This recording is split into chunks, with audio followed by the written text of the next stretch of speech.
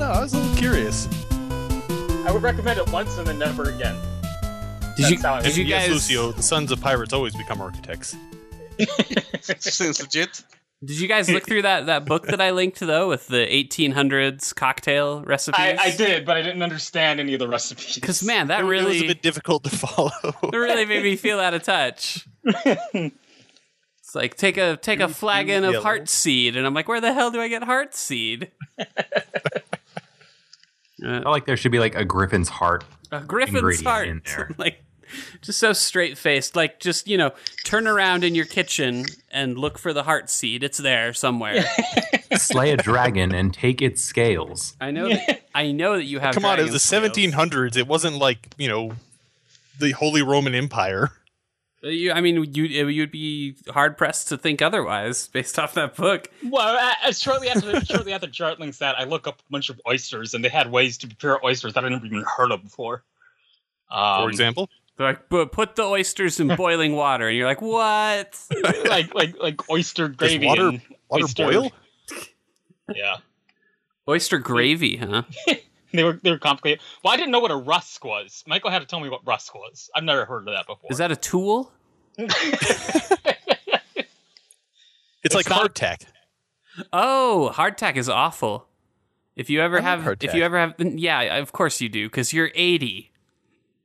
Jesus. What? It's like the beef jerky of crackers. I mean, Not as good as corn pone. so I guess it's like a sour Skittle where after you suck on it for a while, you're like, oh, okay, this is all right, I guess. But there's no reason to go through that opening part. Right. What? Like a big dong. Anyway, this is the Enemy Slime podcast. Fuck it. Is it? It is. Gotcha. We've tried 3 times already. This will be the one. What is this, episode 67? 67. 67. Damn. I'm your resident hardtack enjoyer, Jared. And I have with me old Grandpa Mahoney, who... What? yeah, exactly. I also have with us Mr. Doug Wilson. Hello. Fresh off the boat, Lucio Lorenzino. Hola. That's not a No hablo inglés. that's not a racist thing. He really did come from another Not a country. boat. Well, it wasn't a boat, but it's a was figure. He also It's a Craft. He made it figure of kinda racist. speech. Boat of the sky. Yes, it was a skyboat. And then we have our Scottish Cuban Pirate. pirate, whatever else is in there. There's more in there. Architect. Oh yeah, there's a ton in there. Sir have some Jew in J. there? Joseph Jr. Covington III, Lord of White Castle. So let me think if I can remember it all. So there's Scottish, there's pirate. Pirate is a Trinidadian. nationality. Yes, it is. It is now. sadly. Trinidadian. Let's see. We could have French Canadian. French. What else? There's probably more. I'm forgetting. You're losing some English. Where's the English? No, there's no English. No, they didn't want to taste. No, I didn't want to taste. No. Yeah. Their loss. That would be uncivilized. There's rumored Irish, but that was never proven. So Well, good. You heard me, Irish people. No one wants your blood. Ouch. I don't think we've actually pissed them off yet. So It's a bold new frontier for us. You just did, you bastard. we're coming for you, Irish. Yep, they're on our list tonight. So how should fucking leprechauns. I wish them another potato famine. Oh, guys, no, not the potato famine. It's such a low. I want their children humor. to be hungry for potatoes and be unable to eat them. Let's talk about. I was looking up. There's some pretty potatoes, badass sure. Irish people out there, so I wouldn't talk shit. Like there's this one pirate, Grace O'Malley, and the rumor goes that 12 hours after giving birth, she went ahead and she killed a ton of pirates and took their ship. Yeah, but she's dead now, so she couldn't hurt us. Yeah, Or is she? I feel like a woman. I feel like a woman who's able to give birth and then turn around and kill some pirates like it's nothing. I feel like she could live a very long time. So you gotta be careful what you say. Pirates are always looking for the fountain of youth. If That's what actually I Conquistadors. if what I saw in Pirates get it of right. the That's Conquistador. would be but I mean everybody's looking for it, but pirates too. and maybe she tracked it down. Yeah, she could have. So just give her what you say on this podcast. I'm calling her out. Speaking of pirates, I've been trying to find some good Edward Kenway fan fiction for the podcast. Oh, for God's sake! I haven't found anything, but everything. We actually play so video promising. games this time, so we can talk about that. There's like shit. Well, we got to talk about the news first. There's a ton of news to talk about. We got to talk about pirates. We've been skipping over shit, right? But I just want to read some of the premises of some of these fan fictions. You have 2 minutes, and that's a hard limit. That's a hard limit. That's a hard limit. I don't have a choice here. You know what else is hard? Let him read, and then we'll see. Choosing between all those great fan fictions. I didn't even want to read them. Okay, well, nobody. And you guys pushed me. Nobody act intrigued. Tell us a premise, Jay. Finally, I decided to upload something else, XP. This story is set at the time of Assassin's Creed 4 Black Flag. It contains a whole bunch of OCs, but also many of the characters from the game. Eventually, it will become original character X Edward, and I hope you guys like it. If it goes well, I'll keep going with it. Smiley face. Thank you for your previous reviews and support. Rated T for language may possibly contain sexual content in the future. Ooh. I don't think that one really gave you much of the premise. Oh, shit. Sorry. Let's see. We have the story of Alexis Kenway when she gets sent back to the golden age of piracy. It takes place 3 years before Dunsman's untimely death. Edward Kenway is the captain of the most feared by pirates man of war in the West Indies, the HMS Invincible. But what happens when it is attacked by the Queen Anne's Revenge and a brig under the command of James Kidd? What happens when Kenway is left adrift? The AC4 plot is still there, just modified. Kidway, because that's how I roll. Let's see. There was one more. There's one more good one here. This one. This is always promising. Follow the story of James Kenway, Edward Kenway's younger brother, as he fights Templars, the Assassin Order, and just about everyone in between to end a divide created by one person's greed and hate. Which I imagine is Edward's greed and hate. James Kenway, Edward Kenway's brother. And then there's just a ton of shit about Edward getting it on with either Anne Bonny or Mary Read. Yeah, so a bunch of promising shit, but I haven't found anything that's just quite that classic Little Pearl yet. Maybe by next week. Okay, well, I'm really pulling for you to find a sweet Assassin's Creed gem. I don't know that Assassin's Creed fans are going to have the same ravenous and unusual desires that a Sonic fan will have. See, now here's the thing. Despite some of the stupid premises I've read, they're actually somewhat competent writers. Like, they're not good writers, right? But they're good enough that you can't really make fun of them. They're good enough that their movie could become a box office smash hit. Based on their trilogy of erotic BDSM books. And they'll get to cast Shia LaBeouf and all that. Nice. All right, it's a dream come true. So I don't know. What do we've missed like weeks and weeks worth of news because we had a couple of themed podcasts, I think. Let's talk about heists. Well, no, let's not talk about heists because that's not going to happen anyway. Well, but one thing was also released next to it that probably will happen, which is the PC version. Well, maybe the PC version will never happen because this is the second time it got delayed. Don't go putting words in their mouth. Well, no, they did announce a new release date for the PC version of GTA 5.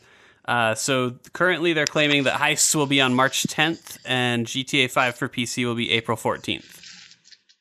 So those are our current benchmarks or dates for them to miss. Shadowrun Dragonfall had heists before they did. Oh, so that one to the pile. How much did Shadowrun Hong Kong make, guys? Oh, God. Yeah, it was over $1 million, wasn't it? Wasn't it pushing like $1.2 million, something like that? How much did they ask for? Look it up. They asked for 100,000. So here's my thing. Like, how bad is it that we decided to pay $1 million for their Shadowrun fan fiction? How baller is this game gonna be? I mean, they made 10 times the amount that they asked for. I'm sure it's not going to be the same exact thing as Shadowrun Returns at all. Yeah, it was 1,204,726 $1,226. Yeah. So Well, $6 are really gonna make the difference. So basically, yeah, the extra $6 there is going to let them. That's what was really gonna make an awesome game. I mean, for $1.2 million, I should be a character. So for $1,002,000, they should be able to revamp everything that's utterly broken about their system at the core, and I bet you they don't do it. I have a feeling Shadowrun Hong Kong's pretty much done. What I think about and coming soon. what it's going to be is they're going to make some new assets, and they're going to slap them on the stupid creator that they made, and they're going to release that. And it's not going to have anything new. And then they get to buy a golden bull and they get to worship it. I mean, you're definitely. I don't think there's any way you're going to get a new engine or anything like that. Will Shadowrun Hong Kong have pools? And toddlers? No, but you know what I would really like on a Shadowrun game is actually working vehicles. Because you can do a lot of fun shit with working vehicles. Yeah. Too bad you won't see it. That's not going to happen. Let's see. I mean, there's just like core stuff at the system that they built that it's not good. They're not done yet. Like before we go to Hong Kong, let's put in vehicles. Let's see. I'm trying to find a feature. So the Oscars happened, which isn't video game news, but we did do a podcast on it. That's true. That was last week. Congratulations, Birdman. I think that's pretty much it. I think you and I think our special guest last week, Aubrey, between the two of you guys made the most accurate predictions. But then you guys probably also followed the news and the award season, and I was bad this year and I didn't follow anything. I knew it would be Birdman from the moment that I saw that there was a movie about birds. It just seemed... You know what?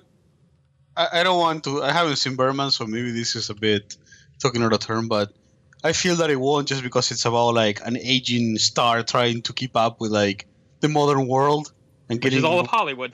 Exactly.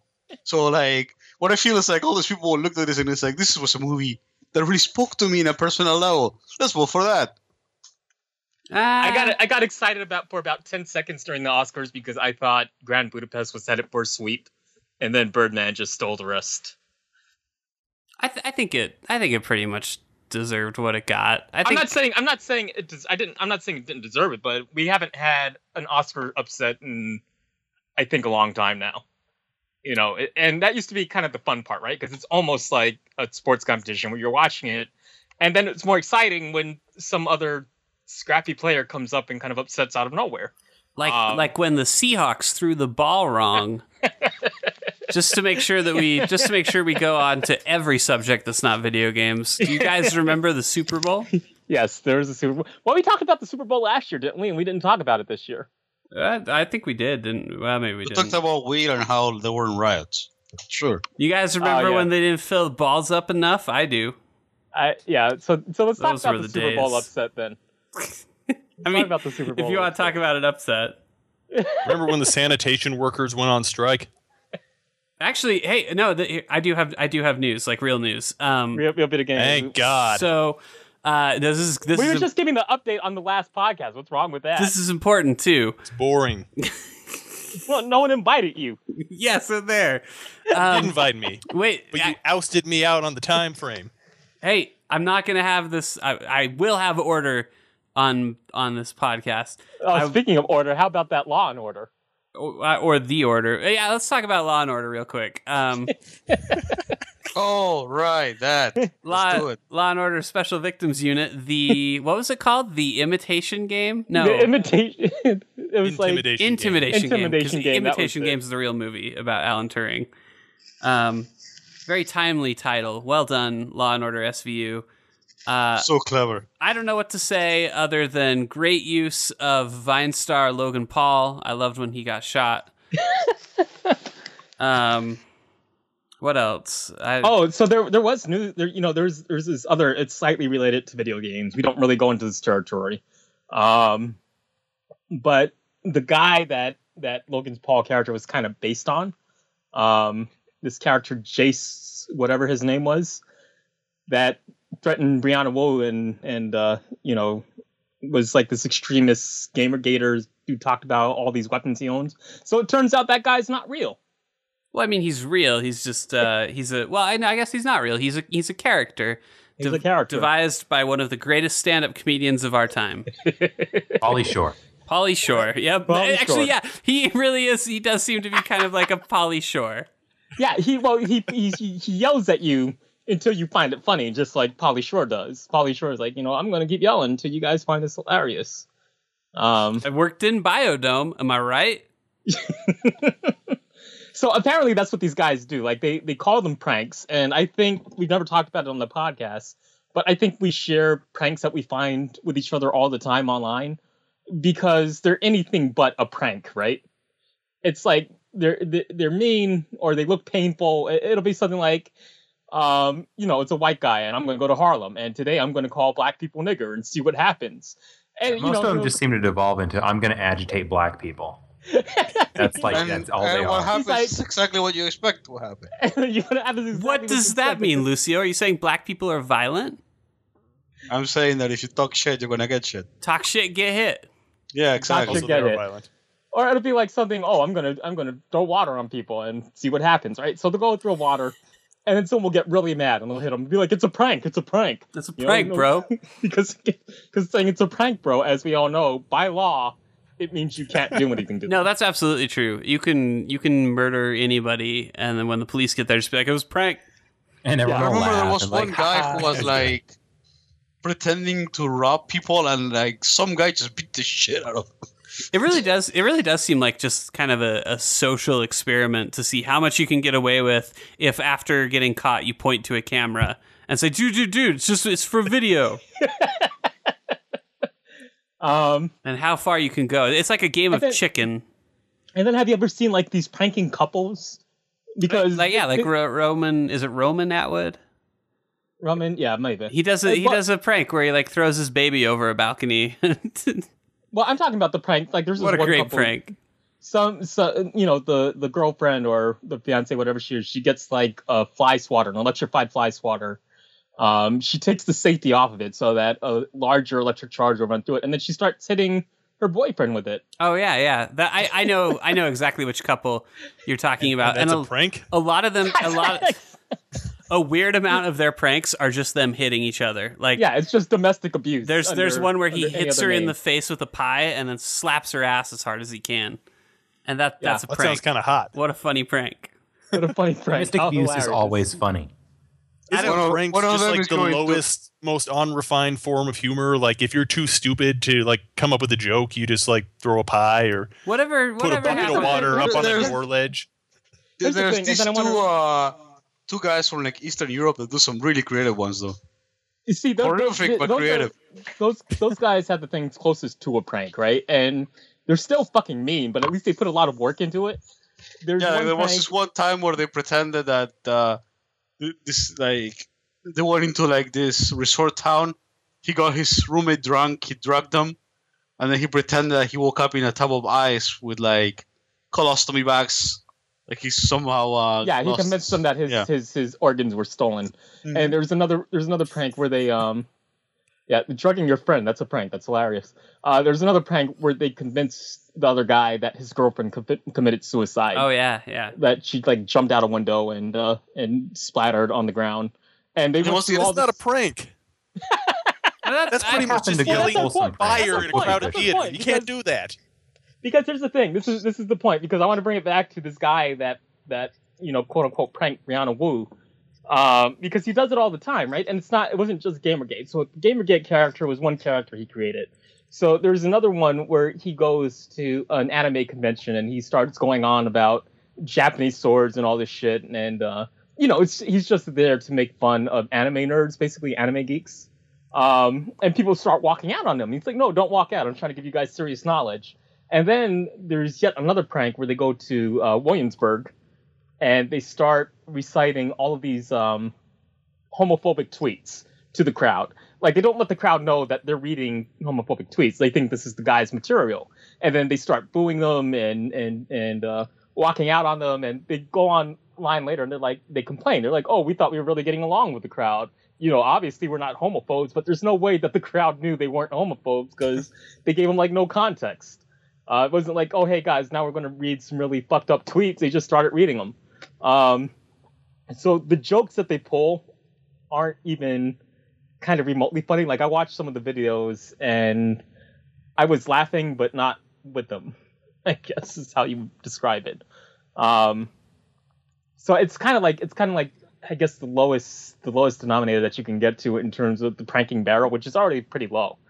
Like I don't think I've seen a proper prank in a long time. If you're listening to this podcast and you're thinking the same thing that we're thinking, which is like, man, you're right, pranks have gone downhill. They're not good anymore on the internet, on YouTube.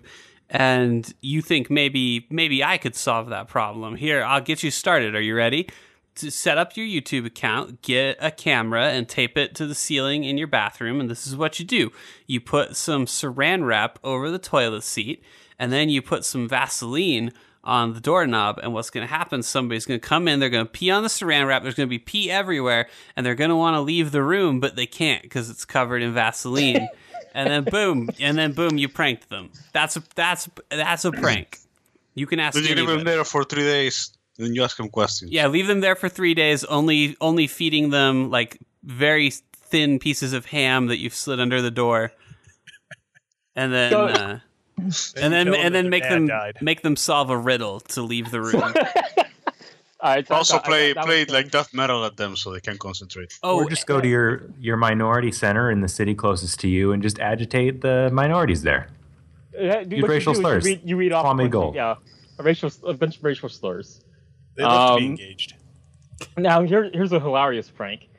If your neighbor has a pet, here's what you do: you lure that pet out with its favorite treat, like doggy biscuits or fish biscuits or whatever the animal is. You get the pet to come to you. Yeah, like for cats. Oh, I thought you meant like a biscuit for a fish. Like a goldfish, you're like, come here, and it flops out and dies. Yeah, you lure the goldfish out. You say, come here, little goldfish, right? And then you take the pet home with you. And now this is what you do. You could make a direct cut to the neck so that it bleeds out quickly. You skin it, make sure you clean it well, make sure you kind of like just get rid of all the guts, and you bake it, right? Oh. Now you invite your neighbors over for dinner. Like, hey, I made this great roast, and I think you're going to really enjoy it. Now you bring it out on a silver platter with a dome over it, right? And then you unveil it, and then the neighbor sees, oh man, it's Poochie. No, that's you gotta let them. You got me. Okay, your prank doesn't work because they have to eat it first, and then later you bring out the collar and say like, oh, you're probably gonna want this. That better prank. B, wouldn't it be a better prank if you took their pet, brought it home, and then loved it so much that it didn't want to go back to them? Wouldn't that be a better prank for everybody? I don't know. I like Not Jared. really. I like Jace better. Well, you guys are sick. Especially if it's a cat. If it's a cat, don't do the part where it bleeds so quickly. Listen. You make it all better by telling them it's a prank. Like, they can't be mad after that. No, that's true. You toss the collar to them, and they realize the gravity of what's just happened, and you're like, and they start to get mad, and then you point at the camera, and you're like, no, it's a prank, bro. It's a prank. And then they're going to expect that the pet is actually alive, because that's what a prank is. And then... But no, he's still dead. But no, you have woefully misunderstood what pranks are. All right. That was like a... So that really should have been like the Gamergate episode of Law and Order, right? Because after they go ahead and live stream the rape of this woman, which is something that totally happens in the real world, they should have just turned to the cameras and went, it's a prank. And then, SBU would have backed off them. ICE would be like, oh, those us. kids. So can we because so much crazy shit happened. So they live streamed a rape of a woman, right? And they gave us these omnipotent hackers that are able to do everything. Like, they hacked Times Square, they shut down the power to the building so that they can kidnap her in the first place. And that's when they start live streaming all this shit of beating her and getting her to say this really. And the kidnapping looked like a fucking run in Shadowrun. Yeah, they're gonna turn off the lights and fool all these cops and go into a van. And so basically, by the end of the episode, they write themselves into a corner, right? Because there are a bunch of gamers that can shut down Times Square, can shut down entire buildings, and they basically pull this really heinous crime in front of a camera on live stream so that everyone could watch it online. And they clearly kind of just cut off Ice Cube and and his little compatriots at every corner. So there's nothing the cops can do until one of the gamers decides, you know what, I've had enough. The game's gone too far, so I'm just going to give them a clue as to my location. And that's how they resolved the episode. I think my favorite part, because this was the episode that kept on giving. It started pretty bad, and then it just went places I could have never seen it going. So my favorite part of the episode is the moral at the end, when it's like Ice Cube and these gamers on the rooftop, and his partners, and they have guns. And one of the police officers says, yeah, he shoots one of them. He's like, yeah, there's a big difference between video games and real life. And, your dude, your Vine guy, what's his name? Logan Paul. So Logan Paul goes, no, they're exactly the same. And he comes out with a gun, and they got him in this first-person kind of Doom vision, holding his gun up at the cops. It's like grainy footage. So clearly the message is here. He plays video games so much that now he sees the world in terms of video games. Everything's a game to him. Which is bullshit because there wasn't like no health part there. Does he fight a mecha Ice-T? No, but Ice-T also has the same vision, so... Yeah, Ice-T has the same vision. Marky Mark has the same vision, and he comes out with it, and he's like, and at the end of it, he's like, I know the difference. Yeah, later on he makes sure to clarify that he knows the difference between video games and real life, which most people don't. Man, and then there was like so much outrage the next morning from both sides of the argument about this episode, and they're like, how dare you would portray us gamers that way, et cetera, et cetera. And it's like almost no one realizes. Well, it's like no one realizes that their rhetoric, right, on both sides of the argument, their rhetoric is so harsh and so heinous that this is what the rioters picked up on. So it's kind of their own fault, right? It's not like Law and Order went totally out of bounds out of what they were told and what they found online. They found the shit. They were like, okay, how do we do the worst version of this thing? And I believe very much that our little master prankster, or master comedian, helped play into that and the creation of that Logan Paul character with his videos where he rants about all this shit. So, it's just let's face it. Aside from Vanilla Ice, who plays video games pretty religiously, there's no one else on that writing staff who's really going to be seriously into this. So all they can get is kind of a cursory knowledge of what they see. And if you give them extreme, that's what they're going to portray. They're going to portray extreme. I still think it made one of the most delightful hours of television that I ever saw. And I highly recommend everyone watch this episode of Law and Order. I think the issue with the episode too is that it was kind of a mess from the beginning in terms of how it was written. Just because the way it starts is the guys are at a convention and they kind of just cop a feel, and they start being mean to them on the internet, and like half the episode is just the captain going like, this isn't really an SVU case, why the fuck are you bothering with it? Well, that's so at some point they had to up the stakes. So for anyone that doesn't know, New York actually has a special victims unit, and that special victims researches rape cases. That's what they're there for. They're for rape cases or for the abuse of minors.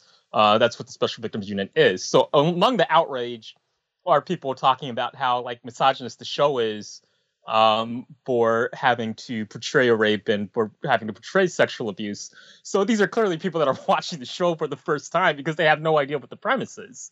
But SVU could have easily created the rape case that they need to kind of merit the episode at the beginning, and they didn't take that opportunity. So they had to have this really bizarre moment later on in the episode where they decided to rape this woman and live stream it online, just to kind of break themselves out of that corner. So it was just a weird affair all around. But if you the problem is that in doing that, they made the hacker so omnipotent and then they had to go with the whole bullshit. Oh well, they thought it was a game, so. I think yeah, and then they do things like they say, oh yeah, we leveled up. Yeah, that was great. So I recommend anyone that decides to go out and watch this episode just kind of sit back and enjoy the ride, because if you're looking for a serious hour of television here, you're not going to find it. But if you just kind of lay back and relax and just want to see how bizarre it gets, you can go ahead and check that out. At the end, does the guy knowingly proclaim game over? No, but at the end they tell women that they should give up because the people at Gamergate already won. Well, they're not telling. We are unstoppable. Oh God, they're not telling women to give up at the ending. They're again, it's them reflecting what they found online. So, people, the outrage again was, SVU told me to give up. Like, why would you do that? Why would you offend me like that? But, people at least online claim they're running so scared of these guys. That's kind of like the feeling that these guys have already won because these people are so terrified of them and like, oh, my life is in danger because you wrote a mean tweet at me. So clearly I'm going to die. Like I said, the biggest threat that was out there to Gamergate came out this morning was like, yeah, I'm totally bogus. I'm just some comedian.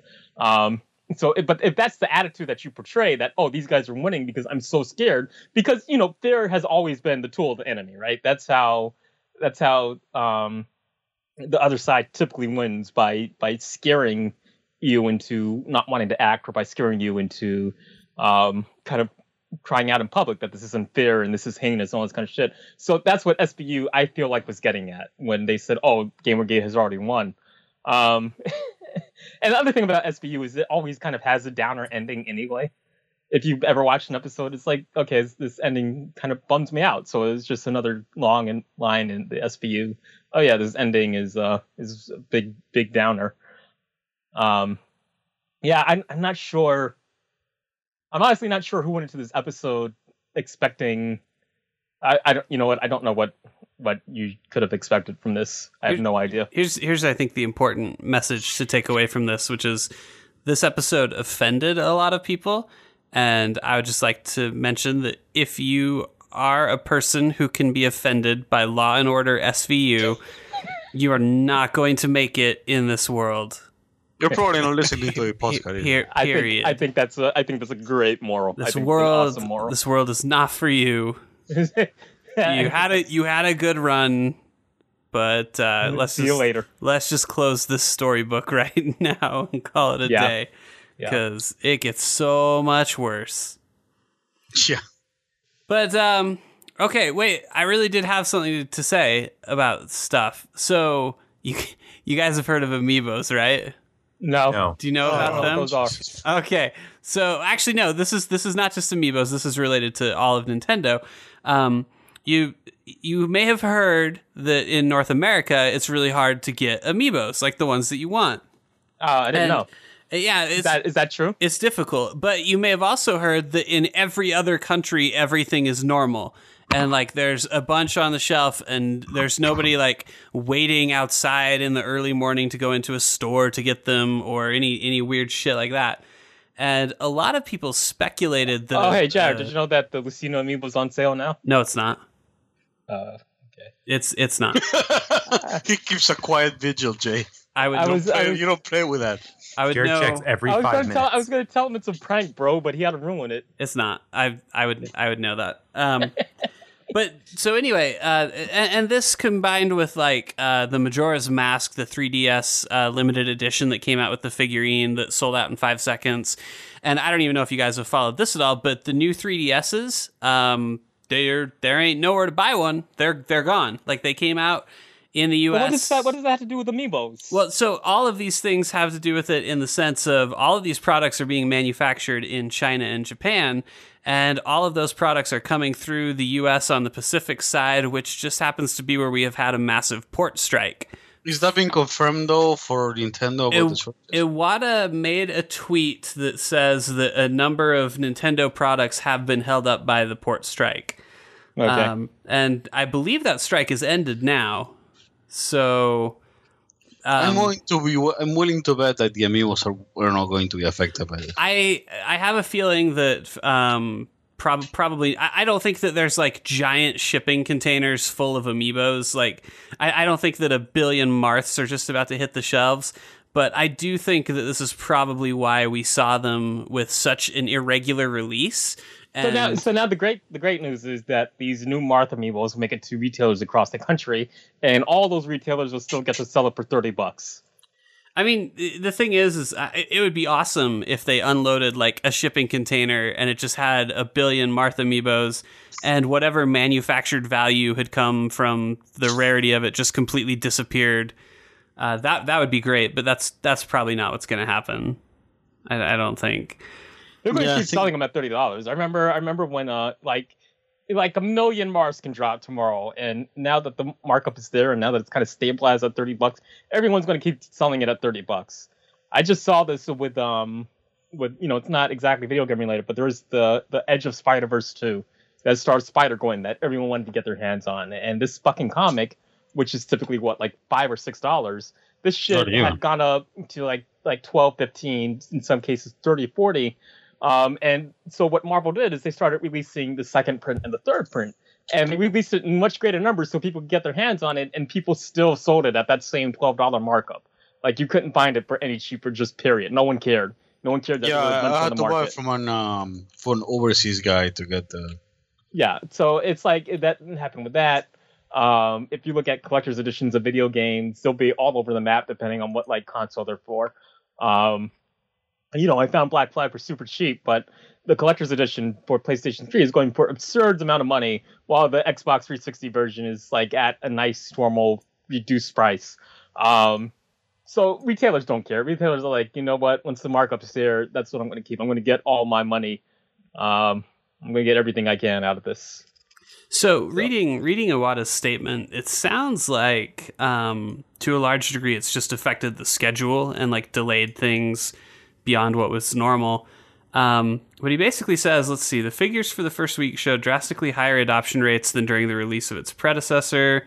First shipments to Europe and the United States sold the most stock that made it to shelves in the first 2 or 3 days. We believe that sales could have been even better in the United States for the last 6 months. Labor negotiations on the west coast of the United States have made getting goods to the shore slow, as the amount of berths open are slower than usual, and therefore the harbors are congested. Many of the heavier goods... Anyway, I find it interesting that he thinks that their sales could have been better because everything sold out anyway. Like, well, exactly, that's what he means. He still got... more stock, then you sell more and your sales are better. Yeah, I guess then you can manufacture more, but... Anyway, I mean, you can manufacture all you want. If you can get it to market, you might as well not do it. Well, right. But so here's what I'm saying. They made 7 Ike amiibos and shipped them to the United States. Like, that's all they made. They made 7. Oh, you're talking about amiibos. I'm talking about like all the other stuff. The 3DSs, maybe they could have sold better because they're not going to stop making those. But the amiibos couldn't have possibly sold better because they sold all of them. So there's really no way they could have sold better. It's kind of a silly thing. Well, I mean, I don't know what their strategy with amiibos is other than like it seems I just want to. They don't know either. Salt you on amiibos. Anyway, the podcast is over, and we've talked about pretty much no video games. Yeah, I was gonna say. So we're like 40 minutes deep, and we haven't actually said anything about any games. Should we just restart? No. Let's just talk about. Let's just talk about a couple of them. What are the games that we played this week? I played The Order. What's everybody else's? I forget. I played Evolve and I played Firefly Diaries. Kirby and the Rainbow Curse. I'm so excited to hear about the Rainbow Curse. Can we start there? Sure. It looks so happy. It is very happy. What's going on there? I know it's like a follow up to Canvas Curse on the DS. I don't know if you ever played that. No. But it's also played entirely with the stylus. That's right. At least I assume that's how Rainbow Curse is played. It is. It is played entirely with a stylus, and you really have 2 moves. There's this fairy that does a little like rainbow thread that helps Kirby navigate, and you can tap on Kirby and make him kind of do like a slam attack. And essentially, your job is to get Kirby from point A to point B. And then there's obstacles. So, for example, there will be a waterfall, and you can use a stylus to make a little line, and that will cut the waterfall to allow Kirby to go under. That kind of thing. So, Kirby? Has he been cursed by a rainbow, or does he have a curse that's rainbow-esque? There's a curse that's I don't think related to the rainbow because the rainbow comes from the fairy, and the bad guy put a curse that took away all the colors. This sounds so magical. But one of the things that I really like about it is like the art style is this weird claymation thing. Yeah, it looks really. And it's fucking gorgeous. It looks and really it looks neat. great in motion too. Have you messed around with the multiplayer at all? Because I saw it supported up to 4 people. I tried with my kids, but that wasn't. They're still a little too young to. They're noobs. Yeah, a little too young to have a full grip on what you do there. Yeah. Um, So I can't really give you. I'll need to get like a friend to come and play Kirby. Are you enjoying it? Because it seems like it's kind of all over the place with reviews. Like, I think Polygon gave it like an 8, but Giant Bomb gave it like a 2. I like it. It's very Kirby in the sense of it's an easy game to get through. Mm-hmm. But if you want to do all of the optional stuff, like get all the chests and collect all the collectibles and all that stuff, it's challenging. Mm-hmm. So I like that aspect, right? Because it's a game that also appeals to kids a lot, and it's good to have make it easy for them to at least get through the game. And if you want more, more challenge, then the optional stuff is there too. It's also $20 cheaper than Yeah. everything else. Do you think that they hit a good price point with it? Is it fair? Or? Yes, because it's fairly short. Oh, really? Price points are important these days. It's glad to hear. I'm glad to hear someone knows how to price for the kind of package they deliver. It's fairly short. Let's not get into that yet, but it's fairly short, and I do have some complaints about it. The control system it's good, but it still feels kind of weird at times. There's a few puzzles where what they want you to do is kind of like make Kirby kind of get momentum from one end, and then you have to be very good at judging that, and the game doesn't really give you a lot of feedback, if that makes sense. It looks like it's a little longer than Epic Yarn. Well, Epic Yarn was precisely... So Rainbow Curse looks like it runs about 8.5 hours. Yeah. Epic Yarn only ran for 6, which, as we all know, is unacceptable. It's unacceptable when half of those hours are cutscenes. But I like it. I don't think it's going to. If you don't like Kirby, it's not going to change your mind. I don't think it's a must own, but I mean, it sounds like to a large degree, it's not even really like a Kirby game per se. No, because you don't have a lot of the powers that Kirby has. I mean, So unless you were super into Canvas Curse, does it? So it feels short to you though, because the way the gameplay looks, it feels to me like something that might have trouble carrying itself for 8.5 hours. But you feel like it feels like it's brief. Yeah, and that's part good. of it is that it's easy. Okay. It's easy to get through it. So the actual core, I guess, story. That's not really a story because it's a Kirby game, but you know what I mean. The core level design is easy. It's just when you start getting into I want to get that collectible, and then you can probably spend more than 8 hours really. But I don't see anybody putting up with that unless I really like that type of frame, like that type of gameplay. And like I was saying, it doesn't really feel like a Kirby game, like you said. You don't have a lot of the powers that Kirby has. Mm-hmm. Kirby mostly just runs around and goes to where you tell him, but he doesn't get any powers from the enemies. And there's a few pretty cool scenes where the fairy turns him into like a vehicle. So, for example, in the water world, he turns into a sub, and he has torpedoes that he can shoot at the enemies. But in general, Kirby is just kind of a ball, and you can make him go really fast and slam into things, or just go really slow. That's most of the Kirby formula. We're just missing suck things up and get their power. Soul. Exactly. What I That's what's going on. Eat them and get their power. I went to How Long to Beat to see how long this game was, and I just typed Kirby, and I'm noticing that Kirby's Dream Land, the original Game Boy game, is only an hour is the median runtime for it. So if you think the order is upsetting, wait. Yeah, but it was different back then. Yeah, it was like 1986. You paid 45 cents for that game. Okay, it was 1992, and I think if you adjust for inflation, it was probably more expensive back then. Yeah, than a most 3DS games are game expensive. today.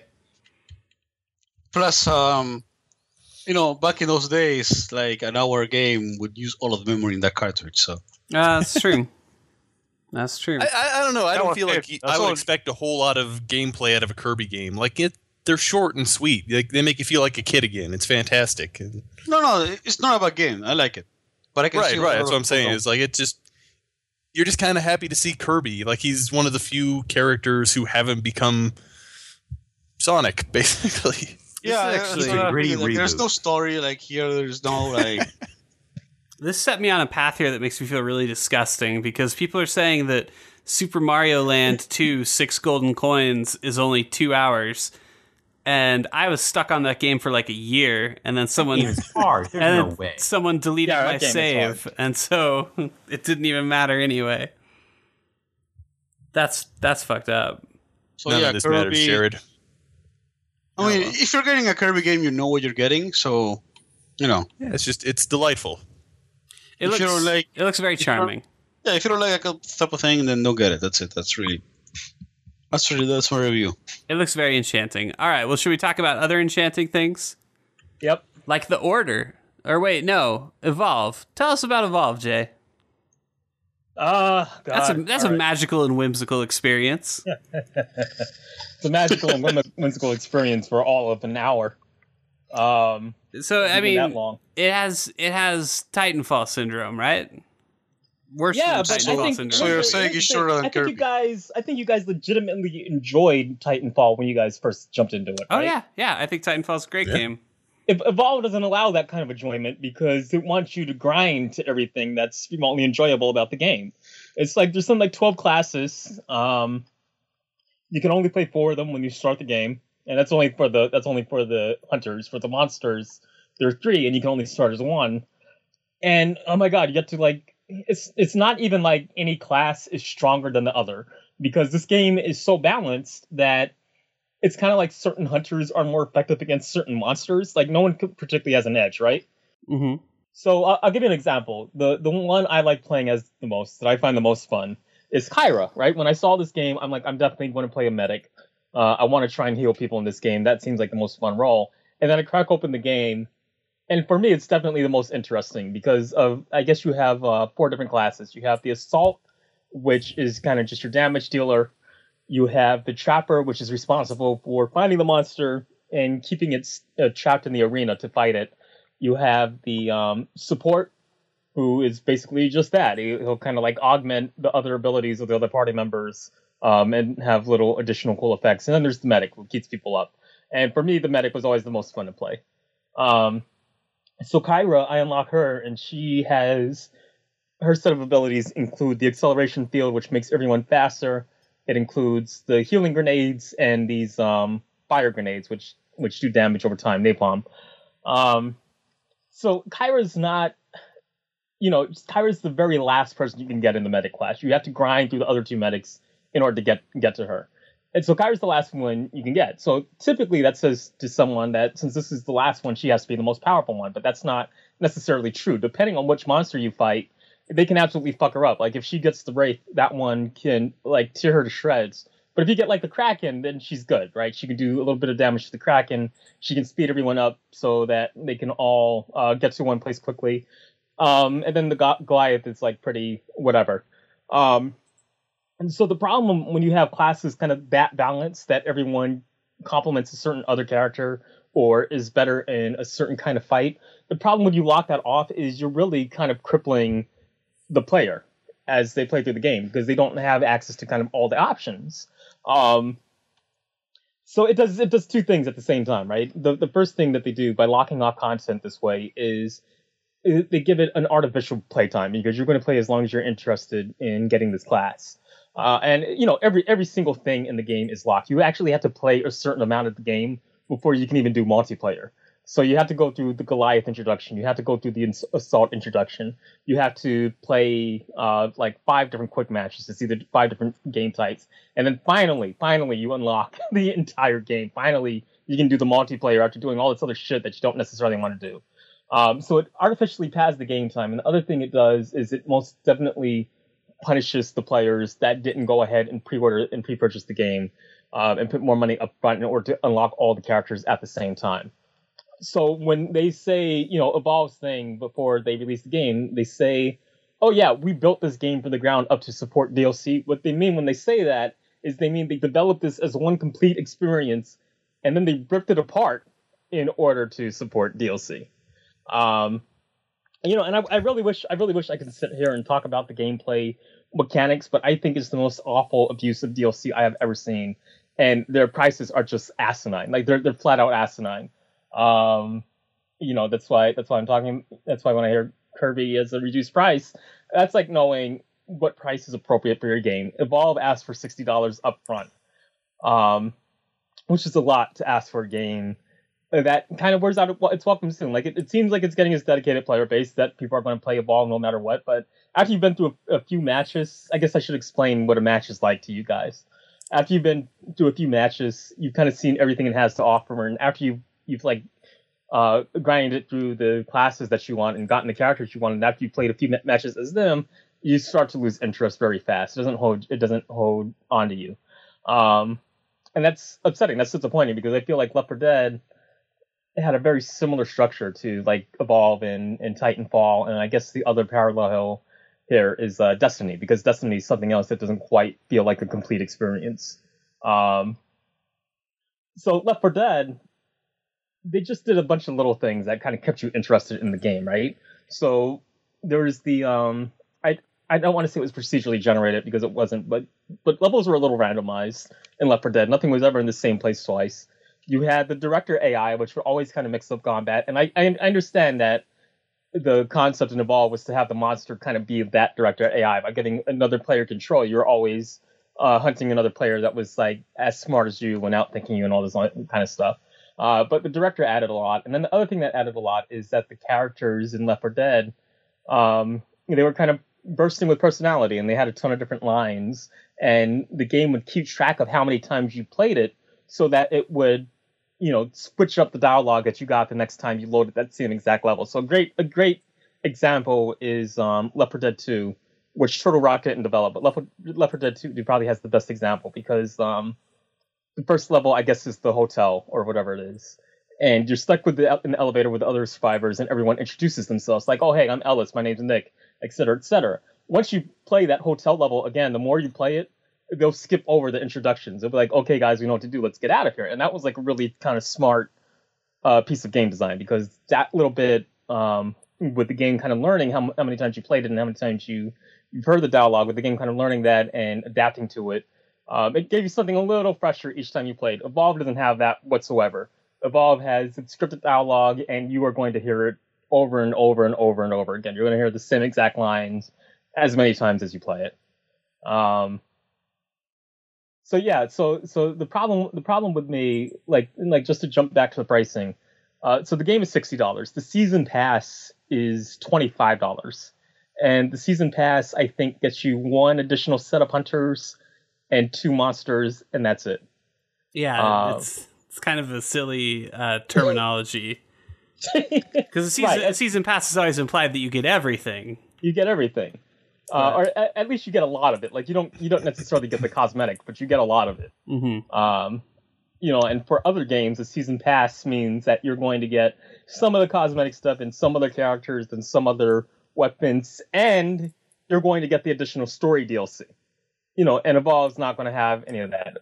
Their one thing is, oh look, the maps are free, but all their maps look the fucking same if you play the game. There are maybe 2 levels I can think of that look a little bit different from everything else, but all the maps, as many maps that they have, just kind of look like the same generic jungle that they decided to install in this game. So $25 for the season pass. I think it's something like anywhere between $5 and $7 for the cosmetic options, which aren't even deep cosmetics, right? For the monsters, are a little deeper, but it's something like a recolor. It's just like, oh yeah, now you're Kraken, instead of having black skin, he can have red skin. The magma skin Kraken, and that's like $7 or $8.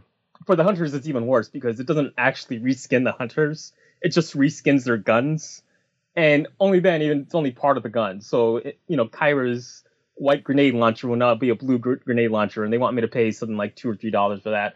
And it's really, I think really the worst pricing system I've ever seen. Here we go. So the season pass it includes 4 new playable hunter characters available this spring, 1 in each class.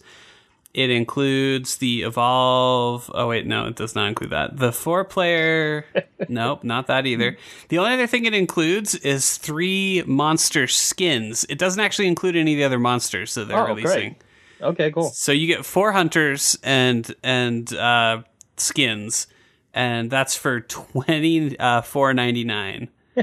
So it's really, oh my god, I can't believe like the price gouging going on in this game, and it's a shame because it could be like a really fun if the game were cheaper, and if it didn't have that shitty, they call it the progression system. That's like the fancy terminology for it. So you're not grinding, you're just going through the progression system. You're proving you have skill. And it doesn't take any skill whatsoever because the way you unlock a new class is you have to basically use a certain weapon a certain number of times. So what you do is you go into a custom match. You basically set the match parameters to what you want. So if I need to bring someone back from the dead 15 times with my healing gun, I'll make sure the level will kill them a lot, but will quickly respawn them. And I'll just go ahead and grind out that gun. Or maybe I'll have to do X amount of damage, so I'll just set the level to have a high amount of wildlife, but be particularly easy in one sense and just go ahead and shoot everything with my gun. And so you're just grinding it out. So it's not even like an actual thing of skill. You're not progressing anything. You're just using the gun as many times as you have to in order to unlock the next class. It's a really bullshit system. So I guess to explain a match really quickly, it's hunters versus the monster. The monster is player control. The monster, I'll be honest, I didn't bother grinding to get the Kraken or the Wraith because it didn't interest me. And it took me 2 full days to get to Kyra. And I really was not willing to go through that grind again for anyone else. I have unlocked other characters since, but to just sit there and focus on getting one particular thing, I had no interest. So the Goliath, he plays a lot like an assassin in Assassin's Creed. You can sneak. He had something like Eagle Vision, only you have to hit it all the time to smell out your prey and your enemies.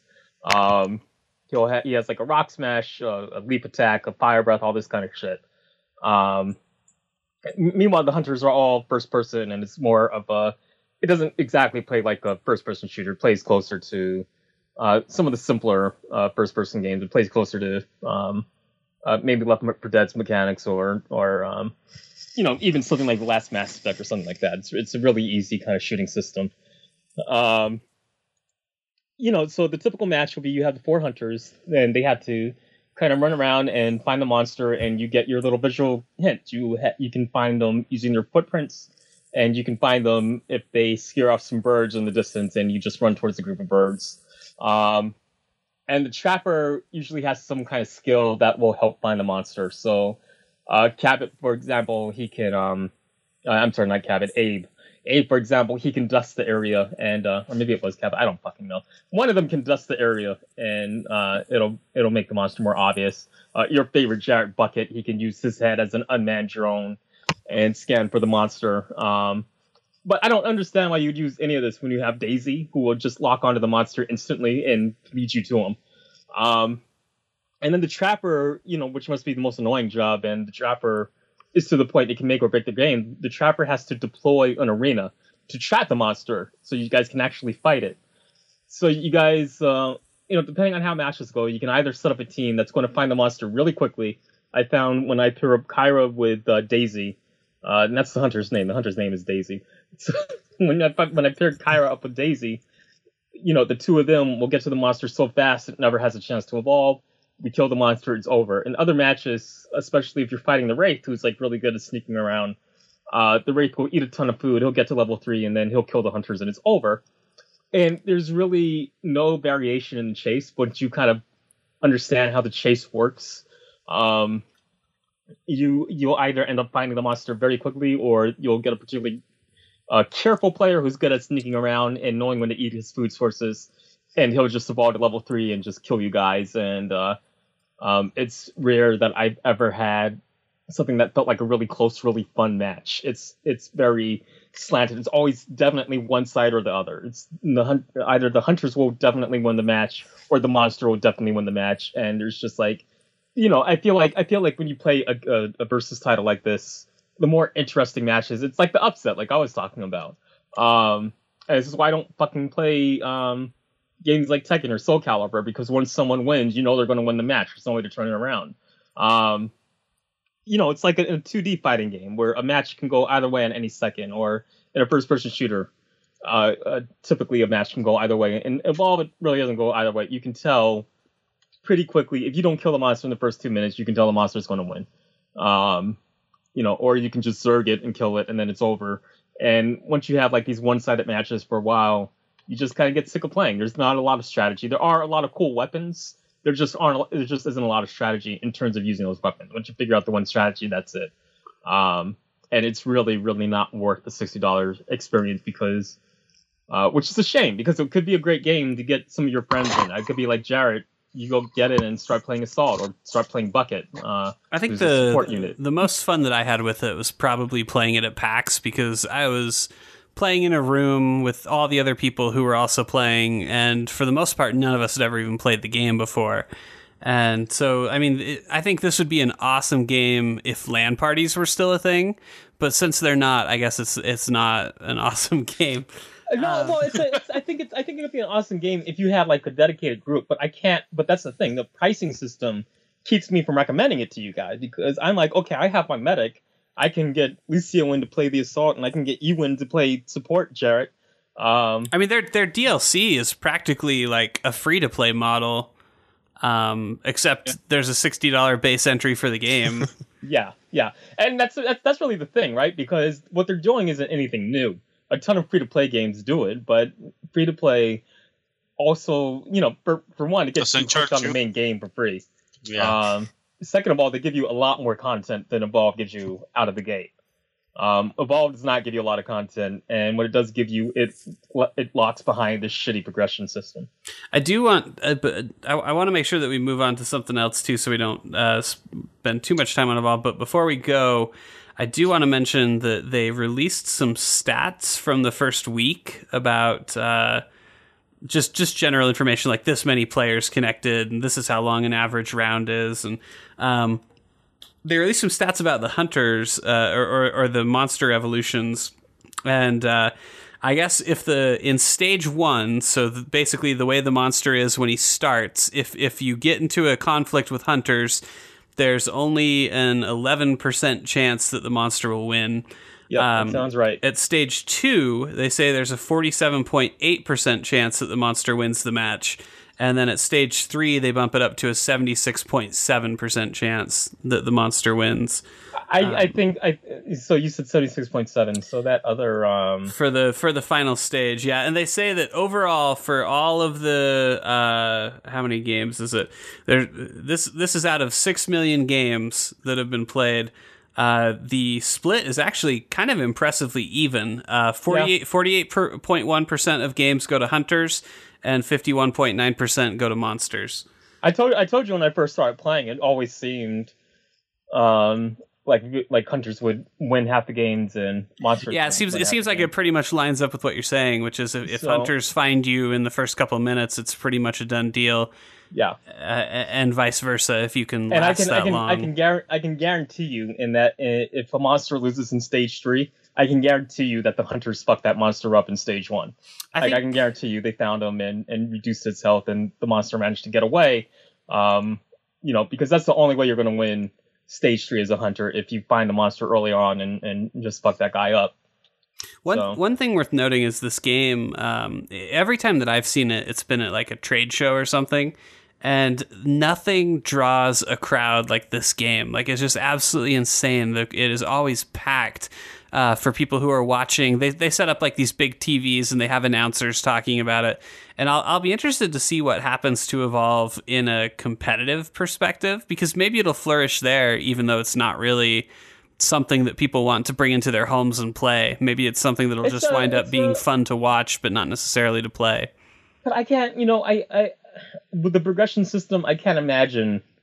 But that's the thing, is the progression system's irrelevant for professional play, because it'll just be presumed that you have all the characters. So that's what I'm getting at, is maybe this will just be something where I'm not gonna buy it, but it'll be like this sensation where people watch it on Twitch or something like that. I don't know. I don't know. It's a good game that's ruined by its DLC model. Mm-hmm. It's it does have some exciting weapons. The characters are kind of bland, but I like how a lot of them play. They have like some pretty interesting ideas that I haven't seen before. And overall, it's an interesting concept. But Titanfall is an interesting concept, and we see what happened at Titanfall. Yeah. And the other question about this is, do you really want to spend all that money and time making a game that's just going to be like a competitive niche? No, I don't think that's the intent. I'm just ruminating on, is that what the future for Evolve is? Will it just kind of? But here's the thing. I can't even imagine Evolve is going to do well in a competitive setting, just because, again, I think it's the progression system, and again, I think you can buy your way into additional characters, and some people can't. I can't see how that's friendly towards a professional setting. And typically, when competitive games do have characters you can buy like that, typically they end up banned. So yeah, I just think when I say like a professional, like if we're talking about Hearthstone, it's just kind of presumed that if you're a professional Hearthstone player, you have all the cards. Like you're not missing a card. Yeah, but to a normal person, that's almost impossible. That's like hundreds of thousands of dollars to get all the cards in the game. But you haven't spent hundreds of thousands of dollars. You can get some of the cards just through playing, or am I wrong? No, you can, but there's no way you're going to get the entire collection without either spending some money or more time than. But I can't imagine a scenario. I still feel like that's modeled after a typical card game. You know, that's like Evolve's kind of a new thing. Like Evolve is taking a first-person shooter model where generally everyone has access to everything. For the most part in first-person shooters, there's sometimes like a skin or map they might not have, but generally everyone has access to everything when they get a first-person shooter. So Hearthstone is great because Hearthstone is based off of a trading card game model. If you're playing Magic, or if you're playing Pokemon or whatever, you're going to be doing the same thing. You're going to buy expansion packs or all this shit. Evolve's entering a genre that's not that way. And I don't think, this is going to be the game that changes it. I think it's going to get its dedicated player base, and I think Lucio's right. I think it's going to have its niche, but I don't think it's going to end up like a major competitive game. Yeah, I think that niche will become very competitive with each other, and I think it'll just kind of stay in that. I don't know. I haven't circle. Seen. I don't even think the strategies are varied enough. Like, at least not at this point. Maybe the players will surprise. Maybe they'll find some shit that is like kind of like really cool and all this kind of shit. But the way they're complaining now is they don't even like the basic gameplay model. They don't like the actual chase of it. They just want things to play out like a Call of Duty match where you can get kills quickly and rack them up, and whoever has more kills is the one that wins. They want it to play more like that. They want the engagements to happen right away. They want monsters to evolve faster. They want hunters to be able to find monsters faster. I just don't see it being competition friendly. I don't see it even being able to compete with like Team Fortress 2. And Left 4 Dead, to my understanding, maybe I'm wrong. Maybe Left 4 Dead has lived longer, but I don't think it has a real competitive standing. And Left 4 Dead by its nature isn't like the multiplayer aspect, the versus mode aspect. I don't think it has nearly the attention and the balance that Evolve does. Like it's not really meant to be a competitive game. And it's worth noting that Left 4 Dead really totally understood like what it was and what kind of package it was offering, and it was able to adopt the Valve pricing system, which is almost the exact opposite of Evolve, where I mean, fuck, who doesn't own Left 4 Dead? Like, they gave that game away by the end. Yeah. Everybody here, everybody on this podcast, I don't even have to know any of you to know this. Everybody here has a copy of Left 4 Dead. I guarantee you do. If you're listening to this podcast and you've never played Left 4 Dead before, you probably have Left 4 Dead. You've got Left 4 Dead. You've got it on your Steam account. You didn't even notice it was there. Steam gave it to us for free a couple of years ago. You have it. You've got it. I know you do. Don't lie to me. Don't you dare fucking lie to me. Maybe if they change the pricing system, and maybe if they get rid of that unlock system, I can see it having more competitive standing. I just can't see it at this point. You know what? I just hope it just dies. Not because I have anything against it, but just it's kind of like a message It's almost you know, depressing. It's almost depressing. This needs not to work, so they will stop fucking trying to do this. Someone did the math. And something like $120 for everything at Evolve to get everything. Everything so far. Everything so far.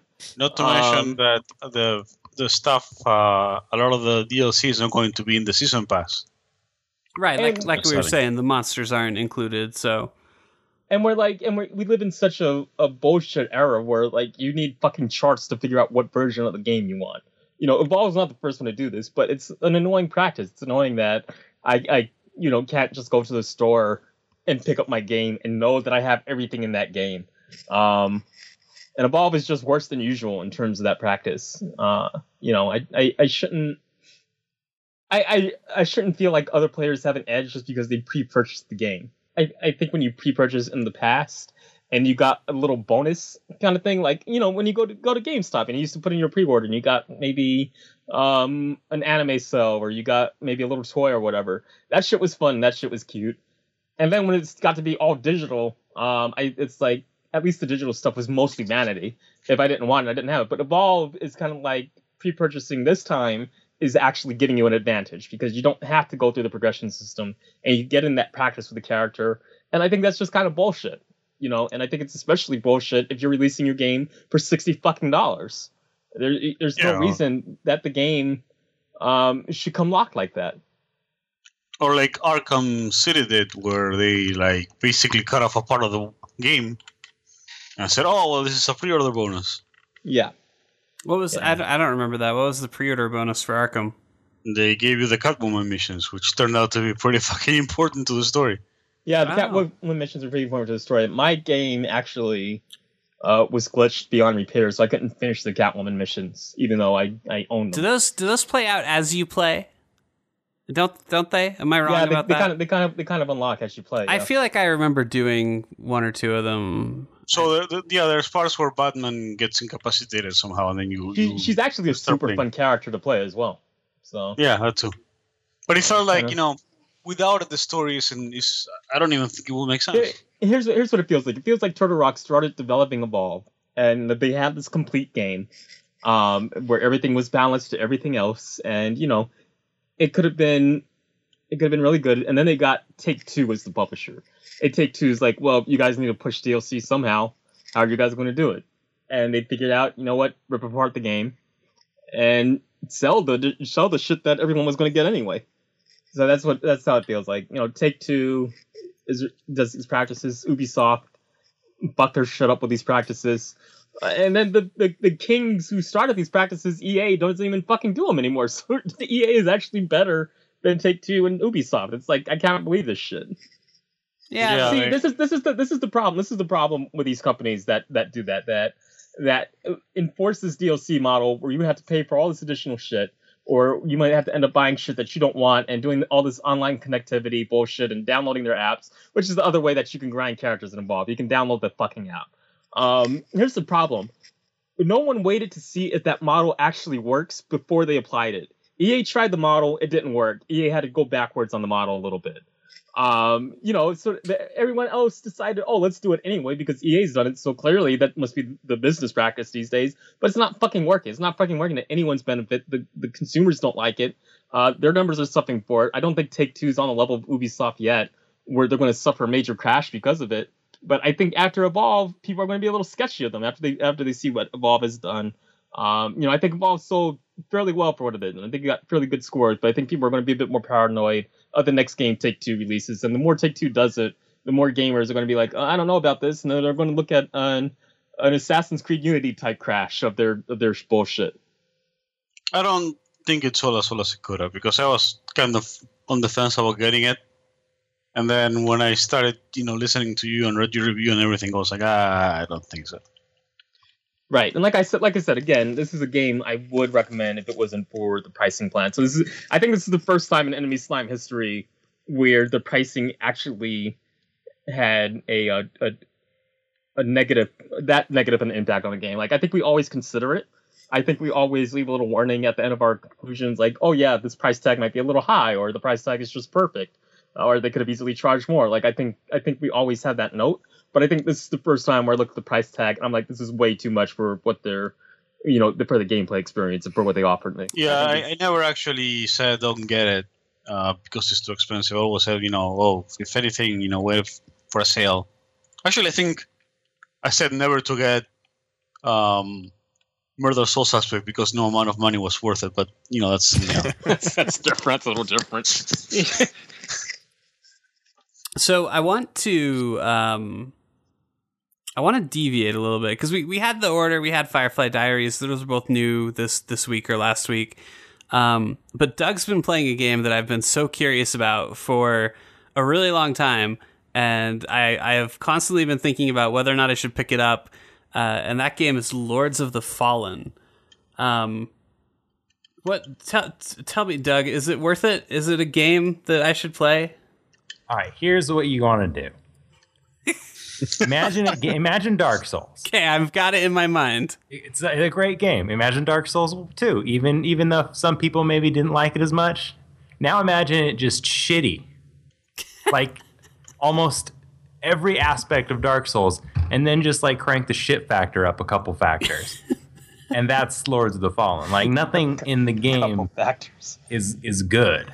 So you're saying that Jared should get it. So yeah, Jared should totally buy it. What? I'm curious. What did you pay for Lords of the Fallen? $9 because they were going to have like a sale on it. You got it during like their accidental sale, right? Yeah, I got it. They put the game. Accidental sale? They put the game on like super sale on the Xbox Marketplace, and for like a day, and $9. And then somebody realized like, oh shit, we weren't supposed to do this, and now I think it's back up to $40. Yeah. So if you were to go back and like demand a proportion of your money back to what you thought the game was worth, like how much money would you ask for back? You paid $8. $18. $8. Okay, it's not that bad. I mean, it works except for the one time it crashed. I mean, one time's not bad. One time's not true. bad. That's true. These days, that's pretty. Nowadays, one time. So you compare it to Dark Souls. Do you play as this Viking-looking guy, or do you customize the character? No, you play as Harkin. Everyone plays as Harkin, and again, that's another complaint I have. Some people might. I mean, Dark Souls kind of has a story, but it's kind of you get to figure your own story out. This one has a story, and I don't give one single shit about it because it's like I don't care. Is it like cutscene riddled? Like, are there a lot of? I wouldn't say it's cutscene riddled. There's like maybe a couple cutscenes here and there. Most of it's just like you go talk to a guy and he talks back, and then you like go to this next thing and kill the lords. And I was like, who are these people? Because I don't care. So it holds your hand. I wouldn't. So it's not like Dark Souls where it's like, oh, go ring a bell. Because yeah, I mean, kind of. I don't know. The appeal of Dark Souls is largely the mystery, right? Like, yeah, Dark Souls 2, you drop into Majula, and it's like, okay, where should I go from here? And there's like 4 different paths that you could take. And I mean, there's an objectively right path, but you could also brute force your way through the harder paths. Is this similar? Do I have any say or freedom in what I do? Because I feel like Dark Souls world layout is so much a part of that game. As far as I've gotten, not really. Like, you can open up, like, shortcuts from where you already came, but there's literally no reason to go back the way you came for the most part. See, that's kind of a bummer. See, what I always liked about Dark Souls is how kind of, especially the first one, they really nailed it. Not as much in the second one, but the first one, like, everything's connected to each other. And so, like, you go around a corner and you're like, oh, shit, I'm back in this place. Well, yeah, I mean, even if you hated the second one, I mean, compared to this, it's a fucking masterpiece. Like give me one aspect that you like about Dark Souls that we haven't talked about already. So, like I said, I like the mystery. I like the freedom. I basically like the idea of if you want to drop into Dark Souls 2 and brute force your way through the hardest path, you can do that. And make it work. I like the boss fights. How are the boss fights? The boss fights, yeah, I like the boss fights. I mean, they're not fun. Like, that's a high endorsement right there. What about people? A lot of people complain. I haven't fought all the boss fights yet, but they've all just been like a super similar model. Like They just carry a different weapon. Okay, so actually, I think I can nail down my favorite thing about Dark Souls, which is its online component. Two things in particular. One is the cryptic messaging system that you have, and two being the cooperative and PvP system. I adore both of those. I know, and those are so great. And this game has none of that. So there's no co-op or anything? None. There literally none. No messages, no nothing. None. So That is not something they wanted. missed out like the best part about Dark Souls. Like I think that reading messages is so much of the charm of that game, and watching like someone's ghost sail off a cliff. One of, I would say, the most egregious things, besides obviously the co-op and like the messaging thing, is the combat in Dark Souls feels really tight and feels really good. Like if I thrust and I hit someone, I feel like I'll do damage to them for the most part. Occasionally you get things where it doesn't work. This, I don't feel like that at all. Like enemies will like swing a sword and it will not look like I get hit, but my health goes down. Or there's one enemy type that like he just constantly dances around you and like you'll finally get a hit, but then like all of a sudden he just speeds up a little bit too fast and he's in a different location. And it happens all the time. It's like, oh, fuck you. So like I think I kind of get what you mean. Dark Souls, the movement and the attack animations and recoil animations and everything, it's very slow, I think, and very deliberate. Like your swings are slower. Everything about it is slower. Staggering an enemy is like it's a big deal when you knock someone back a little bit. And so you're saying like maybe when you hit an enemy in Lords of the Fallen, it's just kind of okay, let's carry on. They can get staggered, but I haven't really found a way to like. It doesn't seem to make a lot of sense, like when they stagger. Like I can't pinpoint how I can make it happen all the time. And a lot of times the enemies have super annoying. Like there's a guy with a shield that you'll fight all the time because they have like I think 10 enemy types, and that's all it is that I've seen so far. But he like will just constantly sit behind the shield and like there's just. I can't explain. It's just bad. It's just super bad. It's not nearly a fraction amount of fun that Dark Souls is. You actually, it sounds like you hate this game a lot more than I think most people. It's because I love Dark Souls so much, and I was like, I'd be fine if it was just like a slightly shittier version of Dark Souls, but it like doesn't even come close in the same realm. It looks like it's not even close from this week's theme is game length. And Dark Souls is like 49, 50 hours just to finish the main story. And I think it looks like Lords of the Fallen is 14 on average. Yeah, there's like it takes like, okay, the very second you dropped into the game, like you can get to the boss in about like 5 minutes. That's not really something you can do in a Dark Souls game. Like it's probably about a good... Like if you're really good, you can probably get there in about an hour. But usually it takes a little longer before you can even get to a boss, unless you've already know like the pathways. Mm-hmm. Yeah, but here you're fighting the boss. Plus, you can get in 5 minutes, and like he killed me the first time, and then I was like, okay, he's not that hard. He's just. What are the RPG mechanics like? Like, what's the progression system? Is it level up stats like you do in Dark Souls, or is it a little bit more streamlined? Level up all the basic stats. The only, I guess, difference between this is you don't really buy anything. So it's not like you don't buy gear or anything with stats. You just find it all. The one deviation is that you can, instead of putting it towards stat points, you can put it towards spell points, which just give you a different spell. So everyone can have spells. So there's no like mage class or anything like that, which is another annoyance. But I'm going to ask you a really hard question, and I want you to try your very best to answer this. Okay. What does it do better than Dark Souls? It has to do one thing that Dark Souls... It has one idea that I feel like could be right at home at Dark Souls. The one idea that they have, and there's... I mean, I'm not close to finishing it yet, because it's hard to play. But right now, the one thing, like... If once I start killing enemies, if I just keep killing them and I don't go at a save point and deposit my experience or actually save the game, and I just keep killing and killing and killing, I get an experience multiplier that just keeps growing and growing and growing. So I mean, if I was super great and having a great time and I was just slaughtering enemies, I could start getting a shitload of experience. And I think that was really cool until you die and then it obviously resets, or until you save and then it resets. And I like that idea. Apparently, it also helps you get better gear as well. Can you bank your XP, or is spending it just the way that you bank it? There is a banking system too, so you can kind of protect yourself that way. Because Dark Souls doesn't, and it's been a while since I played. Dark Souls doesn't have anything like that, right? There's no. You just level up and that's it. And if you don't level up, then fuck you and your souls. Yeah. Well, that's kind of part of the, like, I guess, math that you do in Dark Souls, right? It's like, do I keep going? Do I spend it now?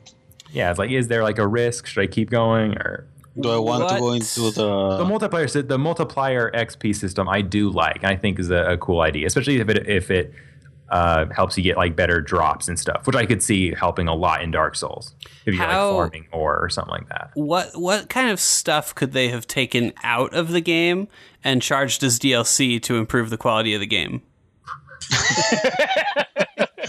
This is bullshit. Is there anything? Maybe you don't pay $1.99 to bank. Yeah, about $1.99 to bank. There's every cutting time out you the bank. save. You can pay for XP multipliers, just automatically. Oh yeah. That's a pretty obvious one. There is an item in the game Let's fix this game right now. There's an item in the game that if you die and you don't want to go back to where your ghost is, you can just use the potion and it'll bring all your experience back. So they can charge for that too. Oh, that's a good one. So yeah, $10 for that. That's a good one. Maybe armor that is mildly interesting, or maybe how about areas that aren't all just some broken down, ruined castle.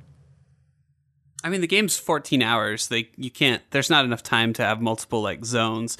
I guess if you asked me what I liked about Dark Souls, and that would be the other thing that I really liked about 2, is just how completely different every area is. Yeah, so I want to complain about this too, because that's Evolve, right? Because in Evolve, remember you're exploring an entire planet here, and it's not like these monsters are part of any one geography. So you could have gone anywhere. You like your imagination is the limit, and they decided to have all this one murky jungle, and it just made me think how back in the day, like video games, you would play Final Fantasy VI, right? And then at some point you would end up in a trench, or you would end up under a grave, like just these completely crazy fucking places. And now these days you have to it's like they have no creativity in terms of level design. I guess it depends on what games you're playing, right? Yeah, but I think a game like Lords of the Fallen or a game like Evolve, those kinds of games are like let's have a diverse kind of setting. Let's have diverse kind of maps here. That's true. Yeah, they it's kind of the same for like Titanfall 2. I can't figure out why Titanfall just has 3 robots, and like everywhere you go, you're just basically in an outdoor factory. I don't know. Dragon Age Inquisition had a lot of different zones. Game of the year. Let's go back. Let's go back. Even Assassin's Creed, as far as they've fallen, it still feels like I'm playing Black Flag again. And everything's in the tropics, but it feels like everything's different at least. Oh, that goes away in Unity. So okay, that's good. I mean, you still have like slummy part of town and regular town. So I guess that's still something. I don't know. You always get sewers? Yeah, I think you do get you do get sewers. So yeah, that's something else. But there's not really anything outside like the town walls. I don't even know if you can go out of the walls. I don't think I ever tried in my entire time playing that game. Just because the walls are inside you, Jared. I mean, what about Silent Hill? Silent Hill is one fucking town, and you go to all these like different locations. Well, right, and so like a lot of people had a problem with this in Dark Souls 2, where like you basically like walk around a corner and you're on top of like a giant mountain and there's dragons everywhere, and then you take an elevator and all of a sudden you're like in hell, and it's totally different. And I guess for a lot of people it kind of breaks their immersion. But for me, I thought it was super sweet. Like I really appreciate a change of scenery every now and then. I feel like those people are dumb because you take the zone before it, you're like starting to kind of climb the mountain, and you take the elevator, and you're at the top of the mountain, which is a fucking volcano. I don't get why people are stupid. There are people who care a lot more about this than you or me, and they have like graphed out the entire thing and have like pictures showing how none of it makes sense. And like, I'll give you that, sure, but it's a video game. Who cares? I mean, I guess it's fair it's because still World of better than Warcraft- Demon Souls, where it's like, oh well, touch a stone and now you're like in the swamp. Where were these guys 20 years ago when every castle that Bowser built had a button that would drop him into lava right behind him? Actually, I want to talk about Demon Souls for 1 second, because Demon Souls, the first Souls-type game, is still leaps and bounds better than Lords of the Fallen. I love Demon Souls. I feel like when I say Dark Souls or Demon Souls, I like have basically given you a shot of adrenaline in your chest. Like, it just amps you up. The fucking Dark Souls, man. Love those games. I think Demon If you Souls. can't do them as good, just don't even try. I think Demon Souls probably has the best boss battles. So maybe before we're going on like the hour and a half mark, before we say goodbye, let's all get on the Bloodborne hype train. Are we ready? Yes, Does it look mad sweet? it looks mad sweet. Do you guys want to like play that game? Do you think it's gonna be like super sick? It better be. Does it have No, because apparently we just hate everything. I don't even know. Everything is terrible. Does it Everything have is multiplayer? stupid. We hate it. There is going to be everything we multiplayer talked about on stuff. this podcast was stupid. Yeah, there were See? good I like games. Kirby. What are you talking about? There were good games like The Order, Don't you but put we words in my mouth. didn't get to talk about it. Didn't you use an epithet Well- to describe that game? The I Order? like Firefly Diaries, but I we're used not an talking epithet about to it this week. describe Nintendo's strategy with imports. This is what happens when we take a week off. See, we have such a games, guys. They move fast. We gotta stay on the curve.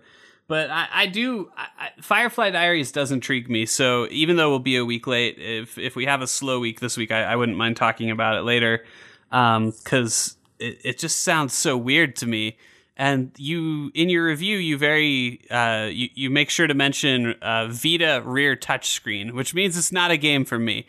But Yeah, I don't understand but why anyone would make the rear touchscreen like do anything. essential part of their game. I mean, it probably can't be much worse than like Uncharted, which somehow mapped it to like throwing grenades.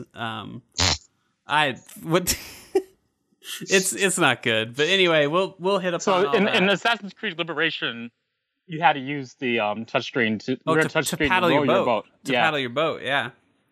I don't like any of that. Here's something I learned. I didn't know Hatsune Miku even used the rear touchscreen, and apparently it does. But all that's used for is to pet Miku's back. Oh, you don't need. I was going to say to pet her butt, but I wasn't that far away. No. If she goes to sleep, you can gently rub her back, and she'll wake up. What a fine place to say that if you enjoyed listening to our podcast, you should go subscribe to us on iTunes. You should go get help. Go check out our website. It's enemyslime.com. You can also follow us on Facebook, Twitter, or whatever the fuck service is popular. Pinterest. We're on Pinterest now. We're at The Enemy Slime on all those services. So go check those out and enjoy that. And before anyone else can say anything that scares or confuses me, we are out.